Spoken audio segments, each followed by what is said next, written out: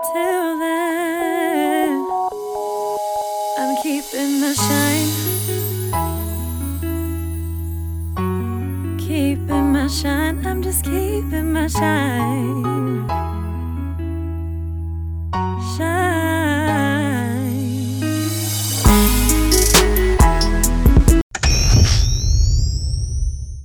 Cross the Streams podcast, calling men in, our monthly session, shining a light, bringing topics up in violence prevention, victim advocacy, and just overall trying to drive people to be better human beings.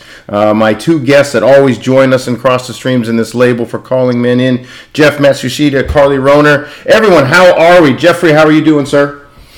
Hey, I'm doing well, Kip. Thank you, sir. And Carly? Hey, so good. So glad to be chatting with you both. And before we got on tonight, we were already Carly and I were kind of complaining. We realized that we had to stop because Jeff is dealing with it worse, being a time zone ahead of us. But daylight savings time is upon us, and I'm feeling my age, but my kids are powering through. Carly dealt with sleepovers, which are always a great idea in theory. It sounds like yours went well with your daughter and friends, but it's always I can't handle the noise level I used to be able to handle. And I think sleepovers are like quadruple that. I don't know how yours went, Carly. Yeah, no, exactly that. And kicking myself of we were talking about that before we got on the podcast about, okay, so we scheduled this for daylight savings time. That's really good. On the weekend following Halloween, and I had a kid's sleepover. Maybe not the best planning. Right. So next time I'm going to do better. But Jeff, I like you balanced us out because you said you're feeling it. You're ready to roll. I'm good. But if I had to deal with the sleepover, then that is a whole other piece. Yes. And the candy, we got to do a quick deep. Do you guys? I don't know if you heard Kane and I, our last episode right before Halloween. Does your family, your kiddos, have go-to candy addictions? Because I got two chocoholics and then just like a gummy bear, all gummy sugar monster between the three of them. So we got like salary cap, first round draft pick trades happening between this pack of candy corn, that, M&Ms, etc. What about you all? Yeah, my kiddo is definitely a gummy champion, loves anything like that, but I think it's really extended to anything with sugar at this point. So if she can hang on to all of it, it's hanging on to all of it. Jeff? Yeah, our 9-year-old, and we have a 9 and a 5-year-old. Our 9-year-old has started to get their flavor taste. The first round draft picks, but I had to play commissioner of the trade organization because I was watching our oldest try to manipulate things for the younger one was just happy.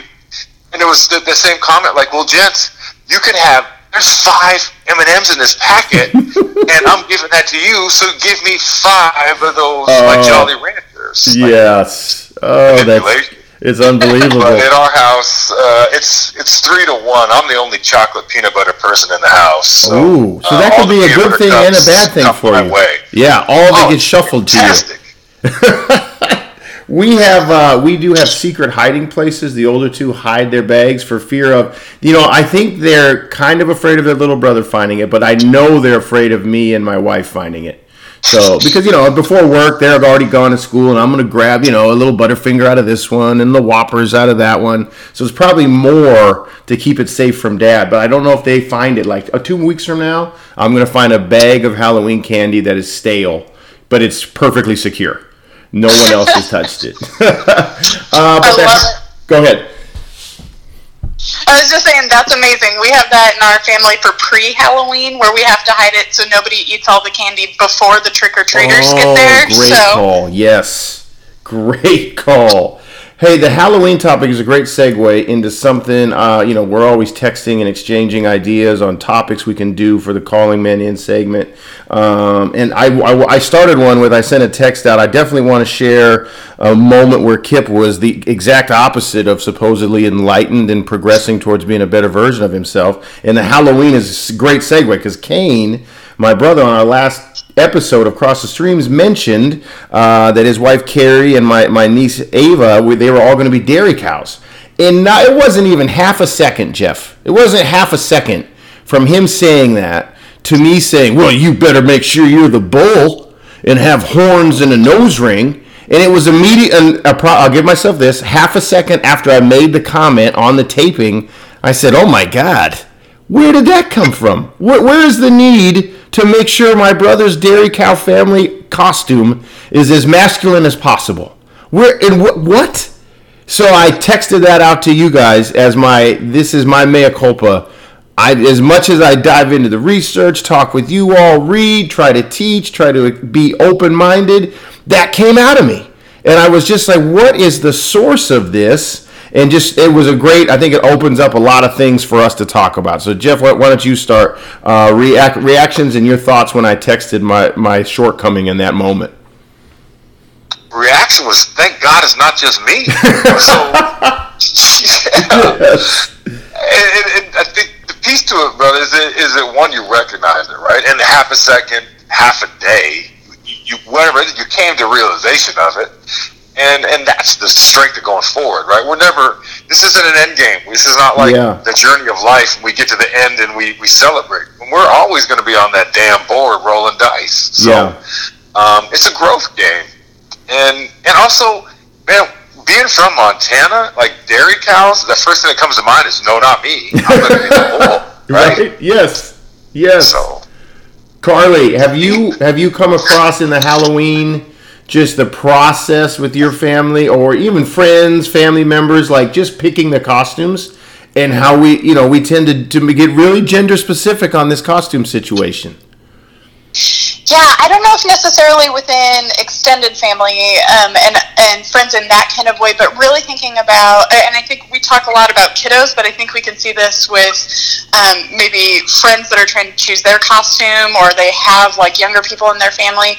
The idea of picking a costume to then wear to school has become kind of a conversation in our house around, my kiddo went as superheroes and loved Batman when she was little. That was like, if she was dressing up, that was usually her jam. And I'm noticing more and more as she's getting older and older into school, this idea of like, well, the girls in my class wear X, Y, or Z. And there's kind of starting to be these areas where it's, I might like this, but how is that going to fit in with how the rest of my class is portraying either gender expression or just how are people going to react to me if I'm not fitting within that box that they might think. And so that's usually where we're running up against it now, is having those conversations about what makes you a happy and whole person versus what do we tell people they need to be happy and whole. Yes. And Jeff, I think you mentioned it was some of the work you've done and research. I think it's the Man Box. Is that Tony Carter's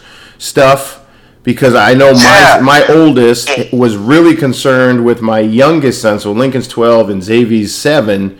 You know, when Xavier's going through different costume ideas, he's in a superhero phase too, Carly, which is 100% my fault as a comics addict that I am, and we've talked about on here before. But he had mentioned, like, maybe I'll be Captain Marvel. And Lincoln was like, no, she's a girl. And I was like, whoa. Hold up. He could still do that. Oh, he's like, no, I meant just because Leah's already going to do that, Dad. You know, because I've kind of talked to him once in a while, and he doesn't want to get into the deep thought conversations with Dad. He just wants to roll on and go outside. But it was that, like, well, you have to be Batgirl or Batman, depending on who you are as you go. Yeah, I think that's big brother looking out for little brother, one, for love, but two, also knowing that even in elementary school or junior high with your older, like, you start testing things out, you're going to get policed. So, right. Maybe give him a little bit of that same preparation for, how he's going to fit in and make sure he's okay. Not because he's shaming him, but he's looking out for him a little bit. Yeah. And that can be hazardous walking into the hallways of an elementary school. And then, the kindergarten through second graders think all they would see is Captain Marvel, say, hey, that's a dope costume. But that third, fourth, and fifth graders catch a hold of them, and they're going to have different language because they've been shamed too. So, Carly, is there discussions in, like, how do we prep our kiddos or, other people for those confrontation might even be too strong of a word, but when they are hit with somebody that is not accepting of their choice or what does make them feel comfortable, do we need to arm them with sayings, with strategies? How have you addressed it? Yeah, I think if somebody has the magic answer to that, I would love to hear it, because I think that's an area, it's just a person who's considers themselves an educator, but also a parent, of being like, I know the real outcome on that end might not be the best case scenario, right? Like, I might say, stand up for yourself, do whatever, all these other ideas about how this can be something that helps my kiddo express herself.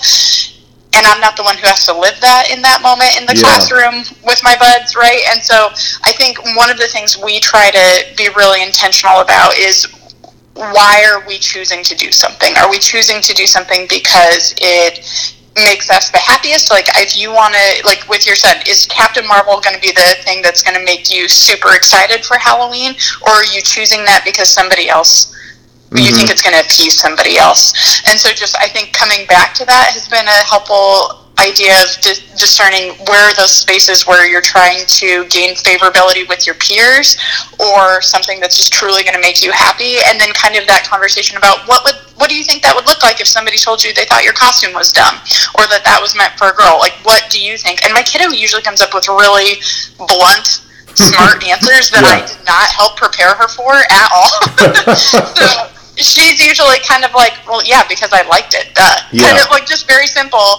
And her classmates have taken pretty well to that. I don't know if it's her personality, but I think we try to start from that.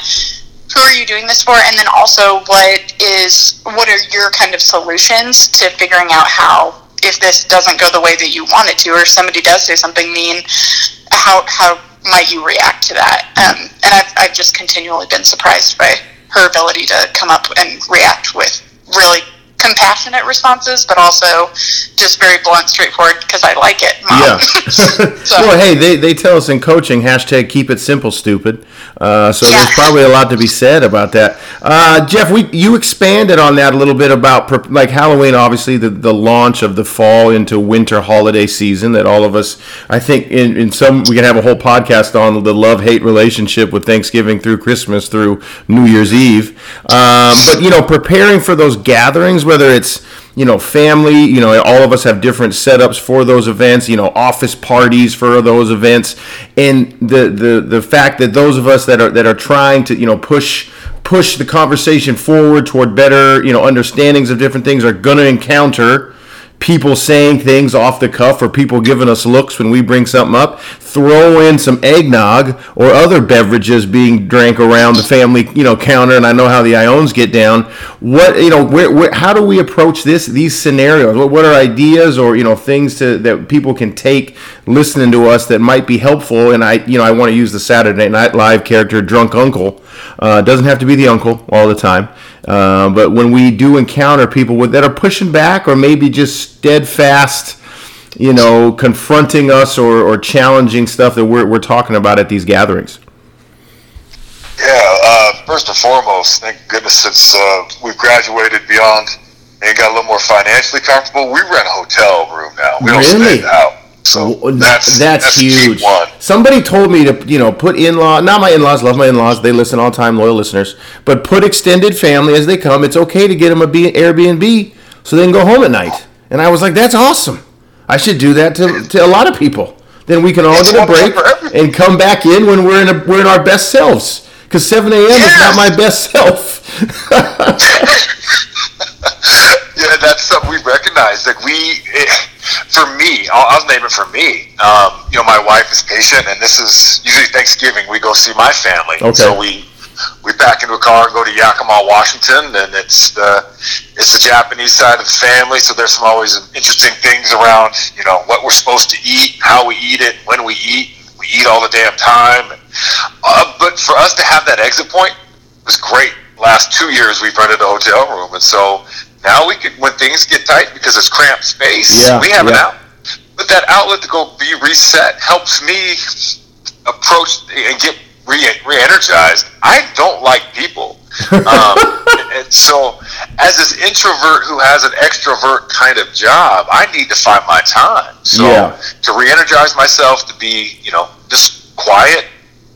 But in my prep for these family gatherings, it's, there are people I name, and in my head I'm prepping already. And what I'm at the core of what I'm trying to do is really get at the point of, we have more in common than what separates us. Mm-hmm. I have more in common. They still love me. My family chose to bring them in. And so I try to look at the ways that they show up as fathers. For one of my uncles, like he showed up. I'm going to just start naming some things that I prepped for. Conservative, pro-gun,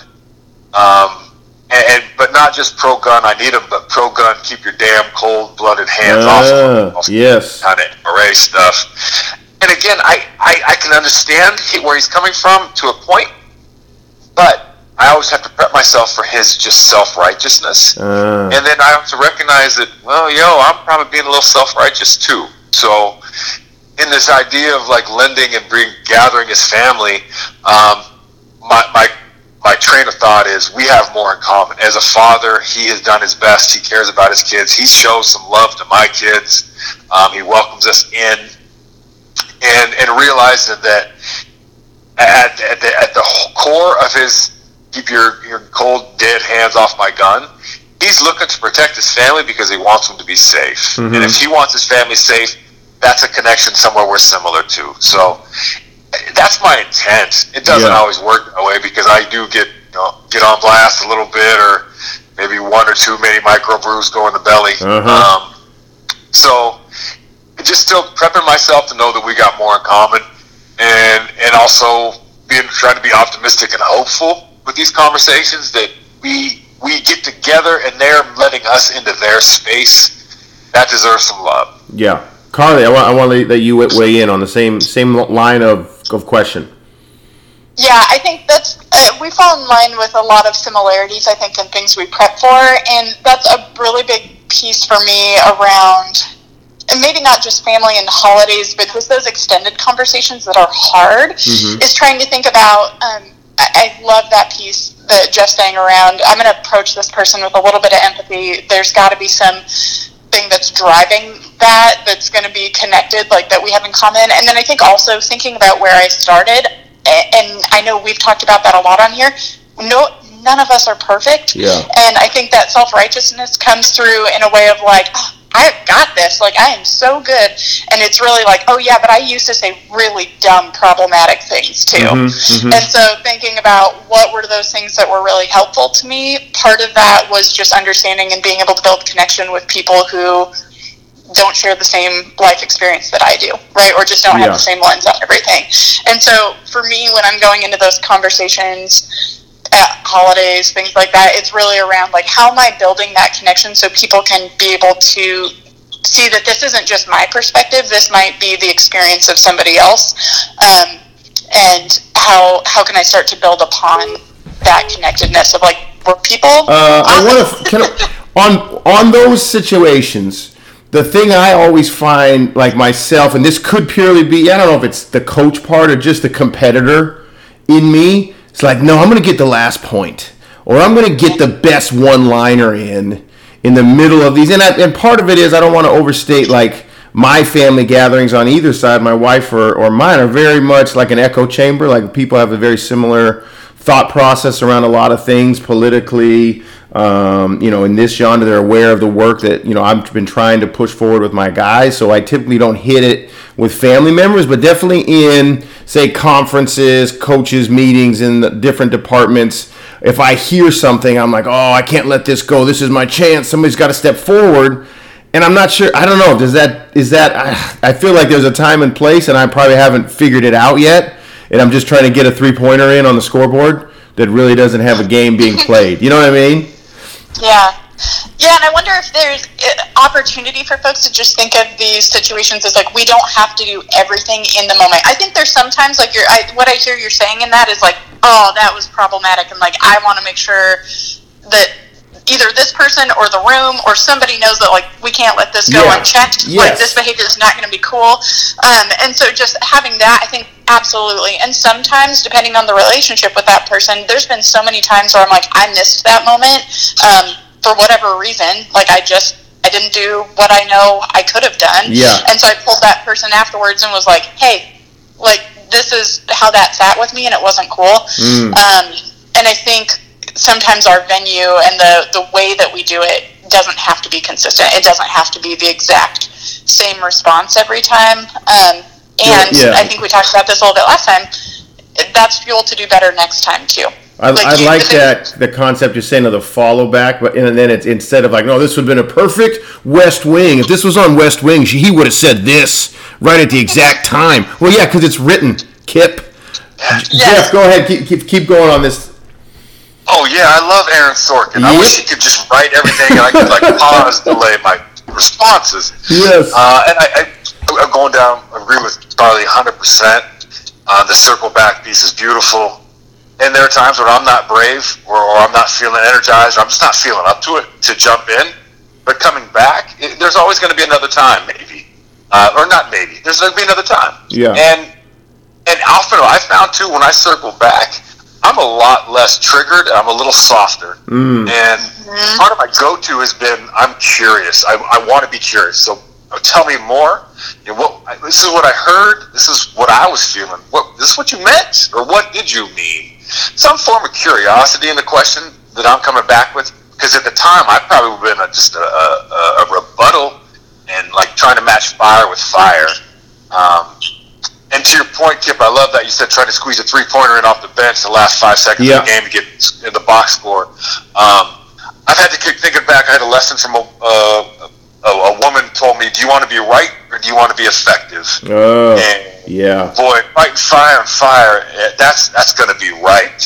And I still need to go see my family. And so effective is going to get me to that place where I can help maintain a relationship rather than burn the damn thing down. Yeah, yeah, that's a great one. I want to keep going on this and expand our conversation, but we're going to take a quick break, talk about the new Cross the Streams podcast gear available on Teespring.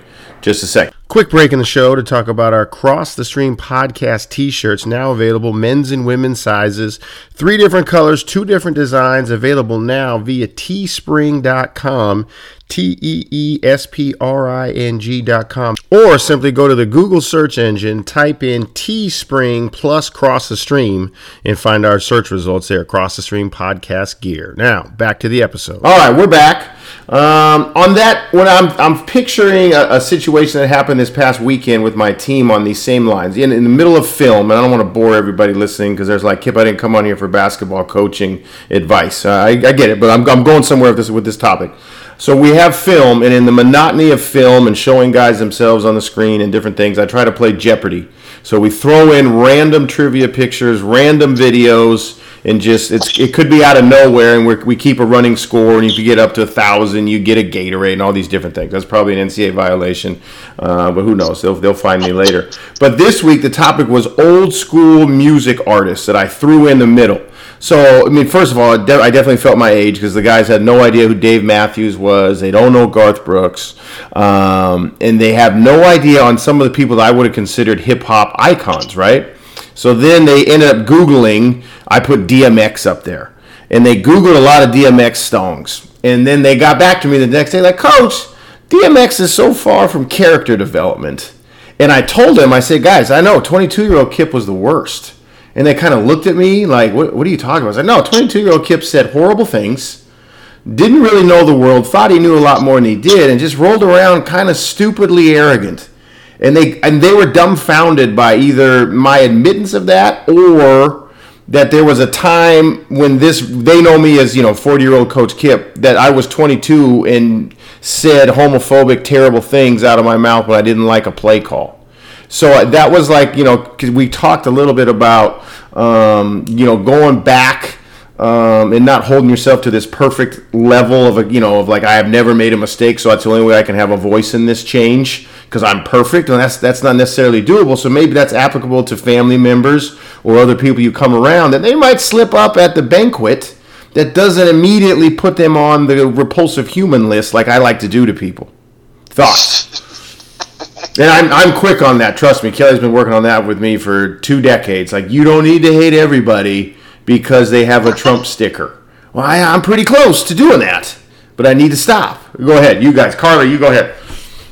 Yeah, I think that's the part that when we were talking earlier about, like, how do I prep and do things, that's what I'm trying to remember. And I had a really great student, one of my very first jobs in higher education, and he's now back in the field, and he works at a college now. And we had a conversation last year around times when he was a student and we would be chatting, and we had realizations about either problems in our approach to language or problems in how we thought about really specifically things like class and money and how that involved with people in their education. And it just got me thinking around, God, when I was a college student, there was no way I made that turnaround that quickly. And I considered myself a super nice person, I think. Like, not to be super like egomaniac, but like I thought I tried really hard. I wanted to be like a good friend. I wanted to do all these things. And I still know that there had to have been points where, because I didn't have a full frame of how the world was working around me, that I didn't say some things that were super great. And so maybe it's not, like yelling homophobic things on the sideline kind of example where it's that one, but there's still those things, like we talked about oppression, there's still those things that we can say that are racist or sexist or whatever it is, and it took people around me helping me out. And so I think sometimes now that's the role I think about, especially in this work, is around what's that avenue to get somebody in. Like, what are they really passionate about? That example earlier of Jeff and your family saying, like, this family member is at the end of the day wanting to protect their family. If I know that about somebody, that's what I want to connect with them around, to help them understand what others have been so gracious to share with me. Jeff. I appreciate your graciousness, Carly. I aspire to that, because I'm with Kip. I judge, and I don't hear more real quick. No, and I should clarify, I have strong moments of that where that is definitely like a gut reaction of like, how can you not think that this is a problem? And I think that's had to be something I worked on really hard, of like, I'm gonna push that back a little bit and just realize that, like, maybe there's something there. But yeah, there are definitely those days where I'm having a lot of that. So not perfect, still working on it. Yeah, it goes into that idea, like us versus them, that othering piece. And I practice this at home when we watch like the news and I see a rally of the number 45 in front of people, and I try to humanize those people and say, wow, they're really scared about something, right? Like, they're wanting a world where they got some power or some sense of normalcy or safety. And I know if we had a conversation one-on-one, we could come to that place. The problem is there are thousands and hundreds of thousands of people who are scared and are in the political sense, are aligning themselves with the power they think is going to win to keep them in the world that they want. Yeah. So as we slow roll that one-on-one conversations isn't going to happen, right? So how do we have those critical mass conversations and to make big shifts? I believe in the platform of sports. So Kip, what you're doing it with Willamette, with your guys, and what has spread, continued throughout the other athletic department. From that platform, sports are having this conversation around healthy relationships, around dating violence. And then in October was Domestic Violence Awareness Month. So the sports program was bumping out something that people paid for their ticket to watch, be entertained, and they also got some heart messages around Domestic Violence Awareness Month and normalizing it. Not saying the people who commit that harm are bad, or the people who are victimized are throwaways and worthless. It's just this normalization piece, and I try to normalize myself that I can be forgiven because of my judgments, and try to humanize these people. And thank goodness I did not grow up in the Twitterverse world or digital technology, because you said 22-year-old Kip, at 19 through probably early 30s, Jeff was problematic in a lot of ways. So knowing that I couldn't put it out the minute I was thinking it, when I was so on blast and wanted to be right in an argument, and go to Twitter with my Twitter fingers to be my weapons. Thank goodness I had pen and pencil and like note pages. So the ink on those big pens from the 1980s has disappeared. So on a similar with the sports part of it, and I know we've all connected through some of these sports avenues that have allowed us to grow our relationships. Jeff, you sent an article to all of us about, and it was a deep dive into the hiring practices of coaches in the NFL. You know, obviously the NFL is the number one sports league in this country,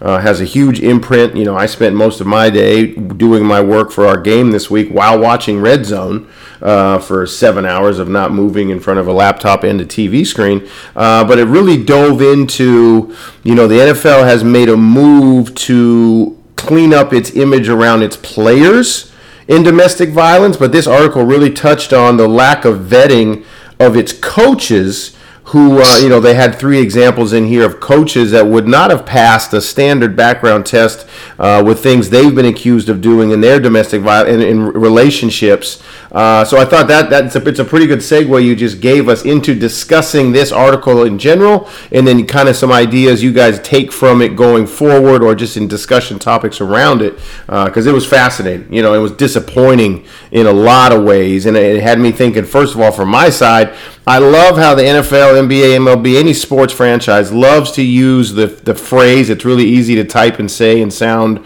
super intelligent and thorough. They're detailed, their due diligence and their background investigation, like they're the CIA. And then you come to find out it's really just 2 scouts making a phone call, and that counts as due diligence. And as this article pointed out, they really weren't that good at the Google, because Google could have got them a lot of these, you know, these concerning behaviors and, you know, criminal stuff happening with these coaches that are employed by them. So, Jeff, I'll let you start since you sent it, and then Carly will bring you in on it as well. Yeah, you know, the article caught my eye because it opened up with Dirk Cutter and the Cutter family, their Idaho roots. Yeah. And I respect Dirk. And so it was interesting for me to see, and it made me wonder, like, you know, from a head coaching position, like, how much say does he have in who he puts on his staff? And is it that phone call? It's a small family of who you hire from within. And so, right. You know, Kip, if we were 2 coaches looking to build our staffs, I call you because I trust you. Yeah. You give this guy a gold stamp.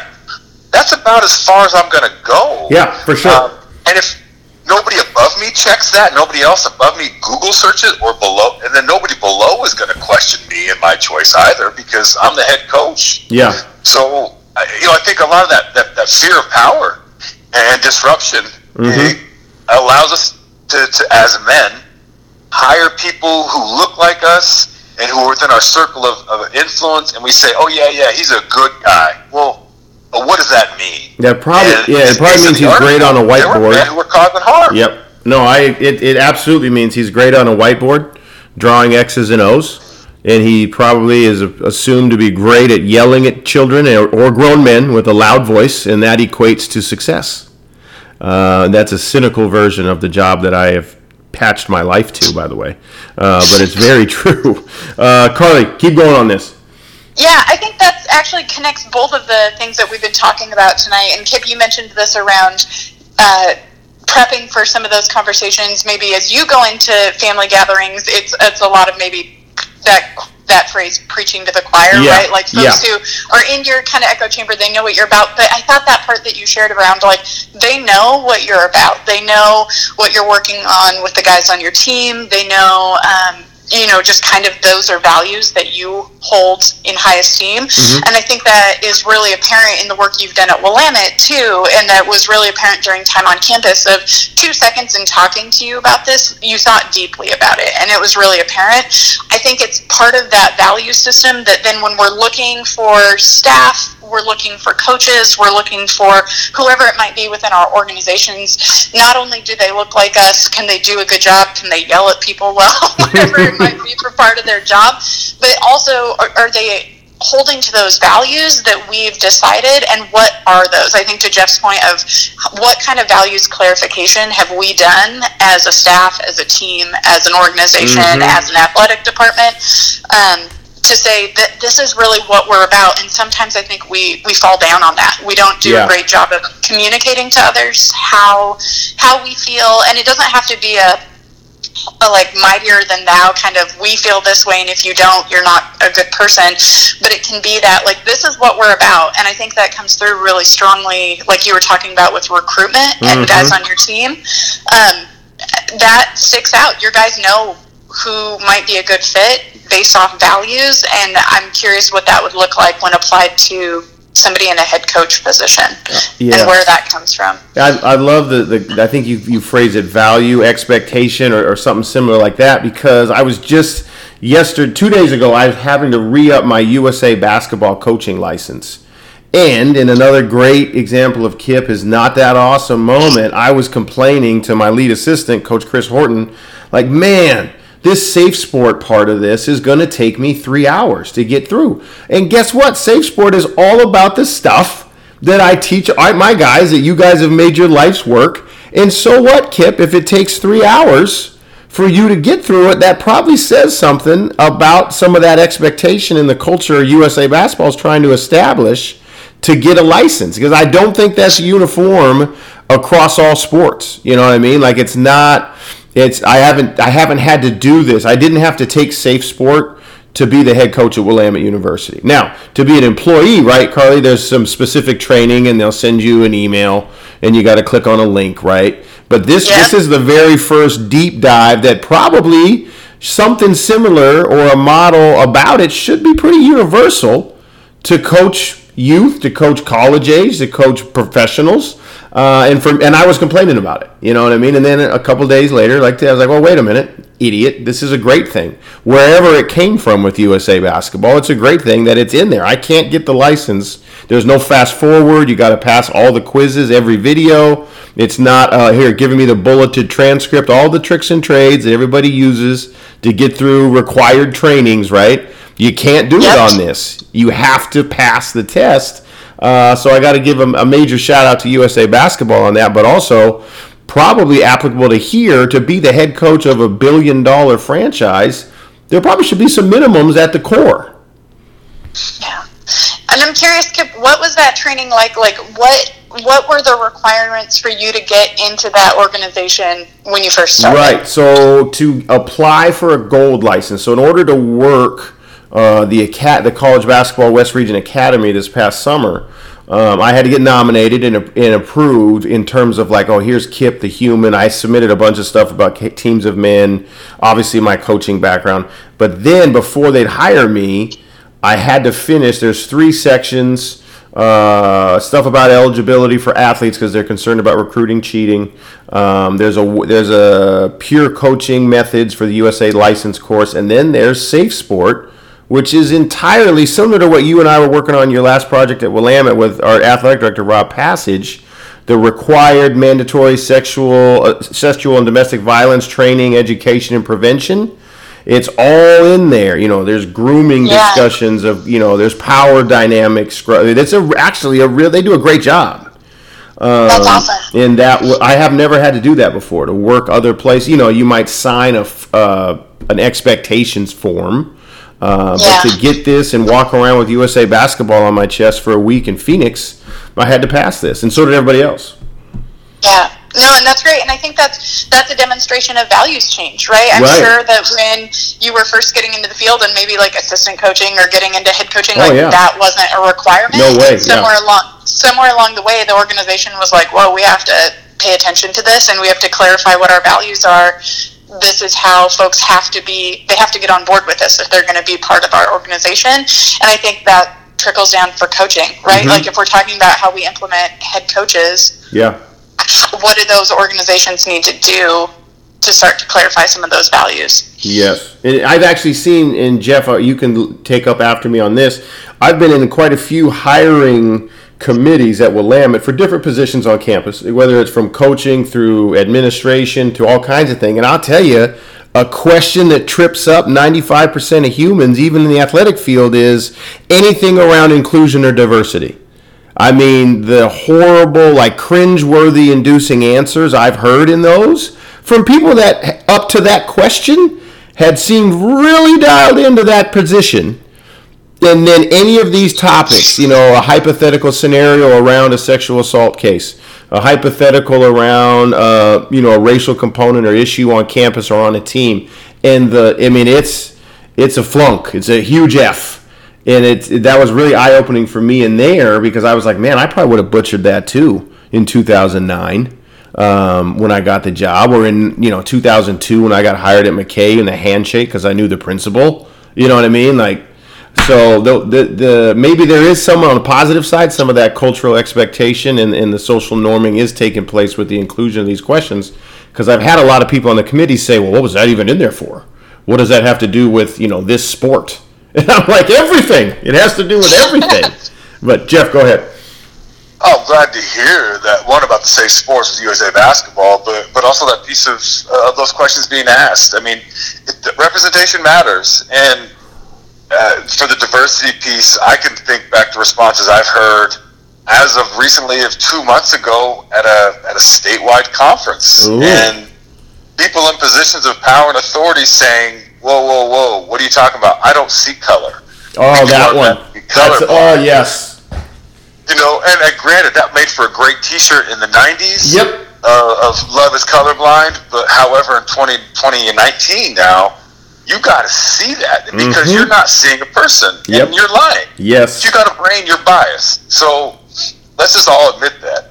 And so those follow-up questions and those interviews are beautiful. And then the safe sport piece with USA Basketball, I think, as Carly was talking about with a value shift, how beautiful is it these large organizations are doing primary prevention work. That, to me, is before the reaction. And that's where I think the NFL still has that mark on itself of the only reason they shifted is because the video of Ray Rice knocking out Janae in the elevator came out. Yes. Before the video came out, none of that would have occurred. Right. So, the NFL is still reeling and trying to do what they can, but the NBA, MLB, in Major League Soccer is an organization we've been involved with. So they're doing what they can as far as primary prevention to some degree. Can it get better? 100%. Yes, it can. But as the norms in our communities and society is shifting towards recognizing how important diversity, inclusion is to the environment for everybody to be better, and also we're starting to see that these kind of locker rooms start winning games. So all this stuff is playing into primary prevention and recognizing these student athletes or players are human beings first and foremost. So if we could start dialing it back into like how we build relationships in the locker rooms, in our front offices and the coaching staffs, that's all models for us to walk out into our communities and realize how important it is. It goes back to our last conversation of not cancel culture, but how do we bring people in? Because we're better with everybody on board. And that's, I love the shift in the cultural conversations. Question for both of you, and maybe more of Micah, just a bewilderment from me.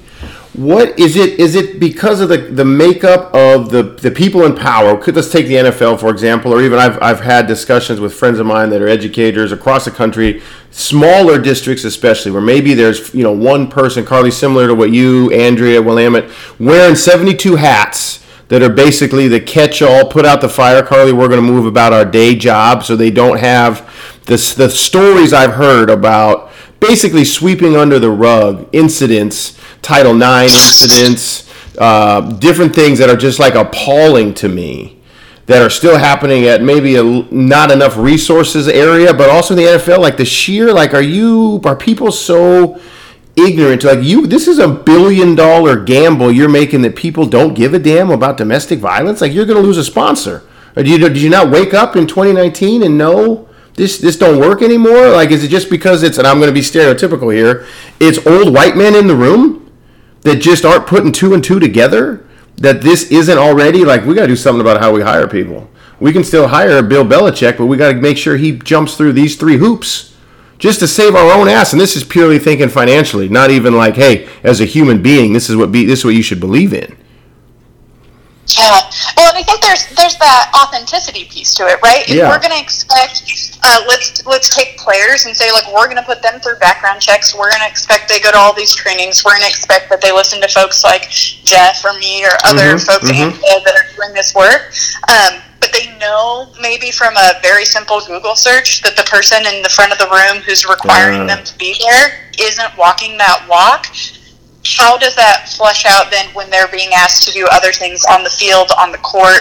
And so I think that's a piece of not only the financial component of, today's day and age, maybe that's not going to be a great, play for your sponsors. They're going to think that domestic violence, interpersonal violence, whatever the issue might be, is worth it to pull their sponsorship of you. But I think even if you're thinking, like Jeff said, those teams that have really good character development, like your men, the folks who are thinking about their players as people and being able to build off of that, I think we also have to do some recognition that we have to be authentic in all parts of that organization. So that's saying if you have a values system for one part, for the players, you have to be able to back that up with your coaches. Yeah. Jeff? I think of a coaching staff and how, gosh, who was that remind me, y'all, with the NFL coaching staff. It was at Ohio State. It was Urban Meyer. Yes, Urban Meyer's wide receivers coach. Yes. Yeah, and the guy, so you see the connection after the dust settles. Urban Meyer wasn't being loyal to this coach who was rung up and alleged of multiple abuses to his female partner. He was being honorable and connected to this young man's grandfather. Yeah. Because Urban he came up under this guy's tutelage, right? That family tree of coaching piece. So it was more of a play of keeping the kid on his staff just to appease this relationship. It wasn't about necessarily the kid because I'll just name it X's and O's. There's a lot of guys who knows X's and O's. Right. It just happened to be who his family was that had him on board, potentially at first. Yeah. And then he kept him on to sweep things under the rug because he didn't want to look, the older man to look bashful, ashamed or something, right? Yeah. So amazes me how much we as men, maybe human beings, but I'll speak for me as a man, I have sacrificed and swept things under the rug based on relationships and wanted to keep the peace. Back before I was really, before we had kids, I probably tolerated a lot of behavior from some men that would come around our house that now, no way in hell. But before, because I didn't feel that there was a big of a risk, because when I have kids around, that I would let some of that behavior, guys who drank too much and were driving drunk, for instance, I was I was more accepting of having them around because, one, I didn't see a huge issue because I wasn't necessarily going to be harmed. But now that I know if I bring some of those men into our home and our kids see men who drink to that level of intoxication and then try to drive, that's harmful to our kids. Make that connection to an NFL team, then if we bring somebody into the family, this cancer is going to grow and spread. So we could do all we want as far as pro-social behavior, character development, value statements. But if we got a coach who is doing harm, it's going to leak out, and we could have done all we wanted to on the front end. But if we don't do our due diligence, that one coach's choices are really going to blow this whole thing up. Yeah.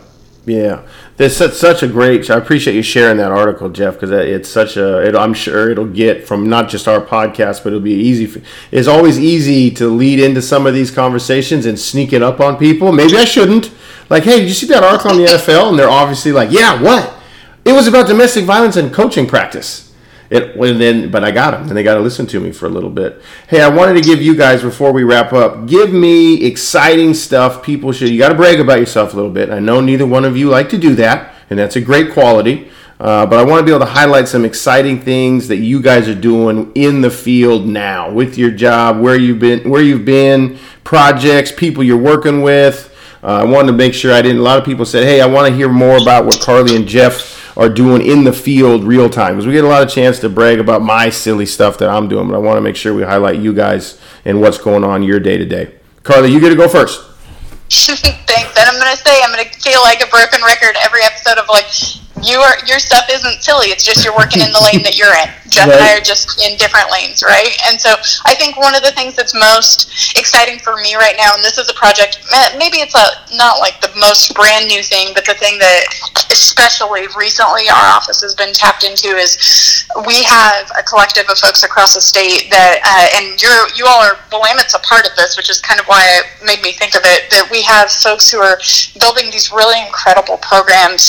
Our state, for the first time a couple of years ago, decided that looking at these issues on college campuses was going to be a priority for state funding, for working intentionally with survivors across Oregon. And so we've got Willamette and 7 or 8 other schools that are now building advocacy programs to help one, work with folks where they're at. How have you been harmed? You're a college student. How can we get you the resources that you need? But then also to start thinking about some of these partnerships like you've been talking about a little bit more deeply, and to be able to start working with folks who historically haven't been served by our traditional services, for victim services, to be able to get them connected to the things they need to be able to be good students, which is what they came there for. And so that's one of the things I think I'm just super proud of that cohort of folks, and their work has been incredible, and we're coming up on kind of the last year of it, and we're finally getting to see what impacts that's having across the state, and it's been phenomenal work that they're all doing.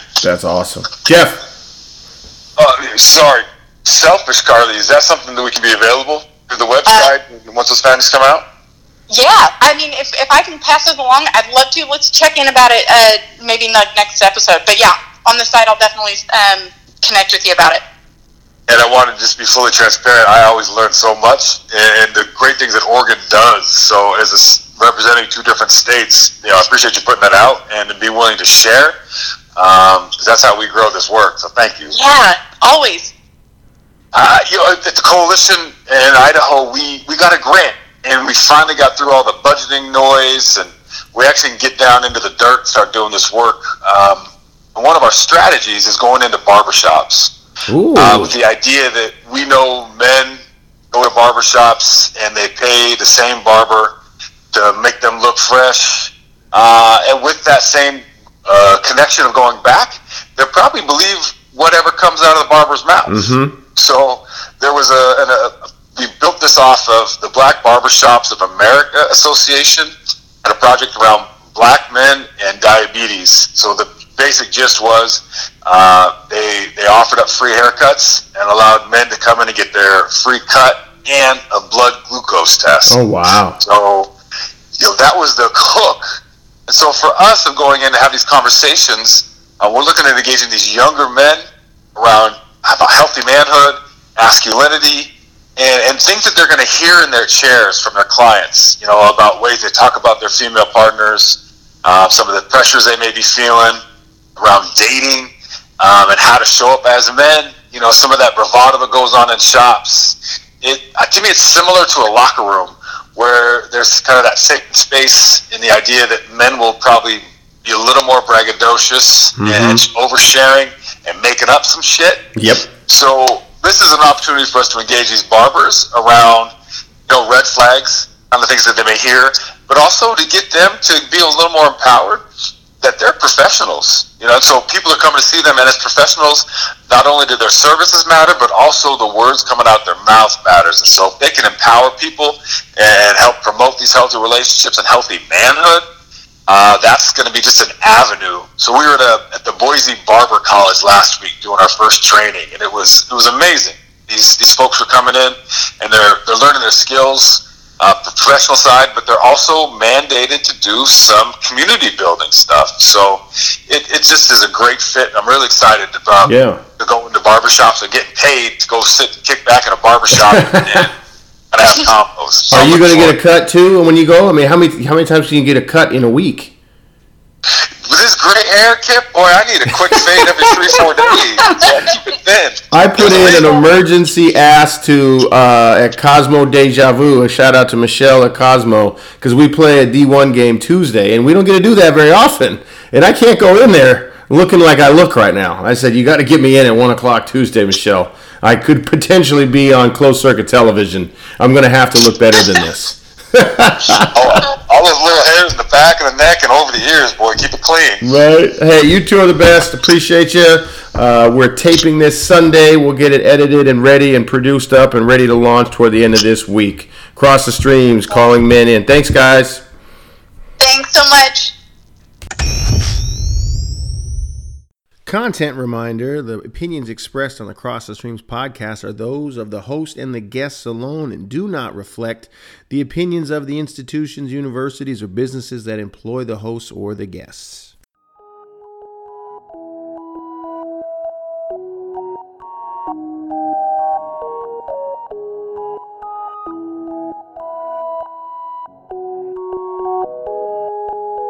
Never tired. ain't gonna stop till I get mine. Till then, I'm keeping my shine. Keeping my shine, I'm just keeping my shine.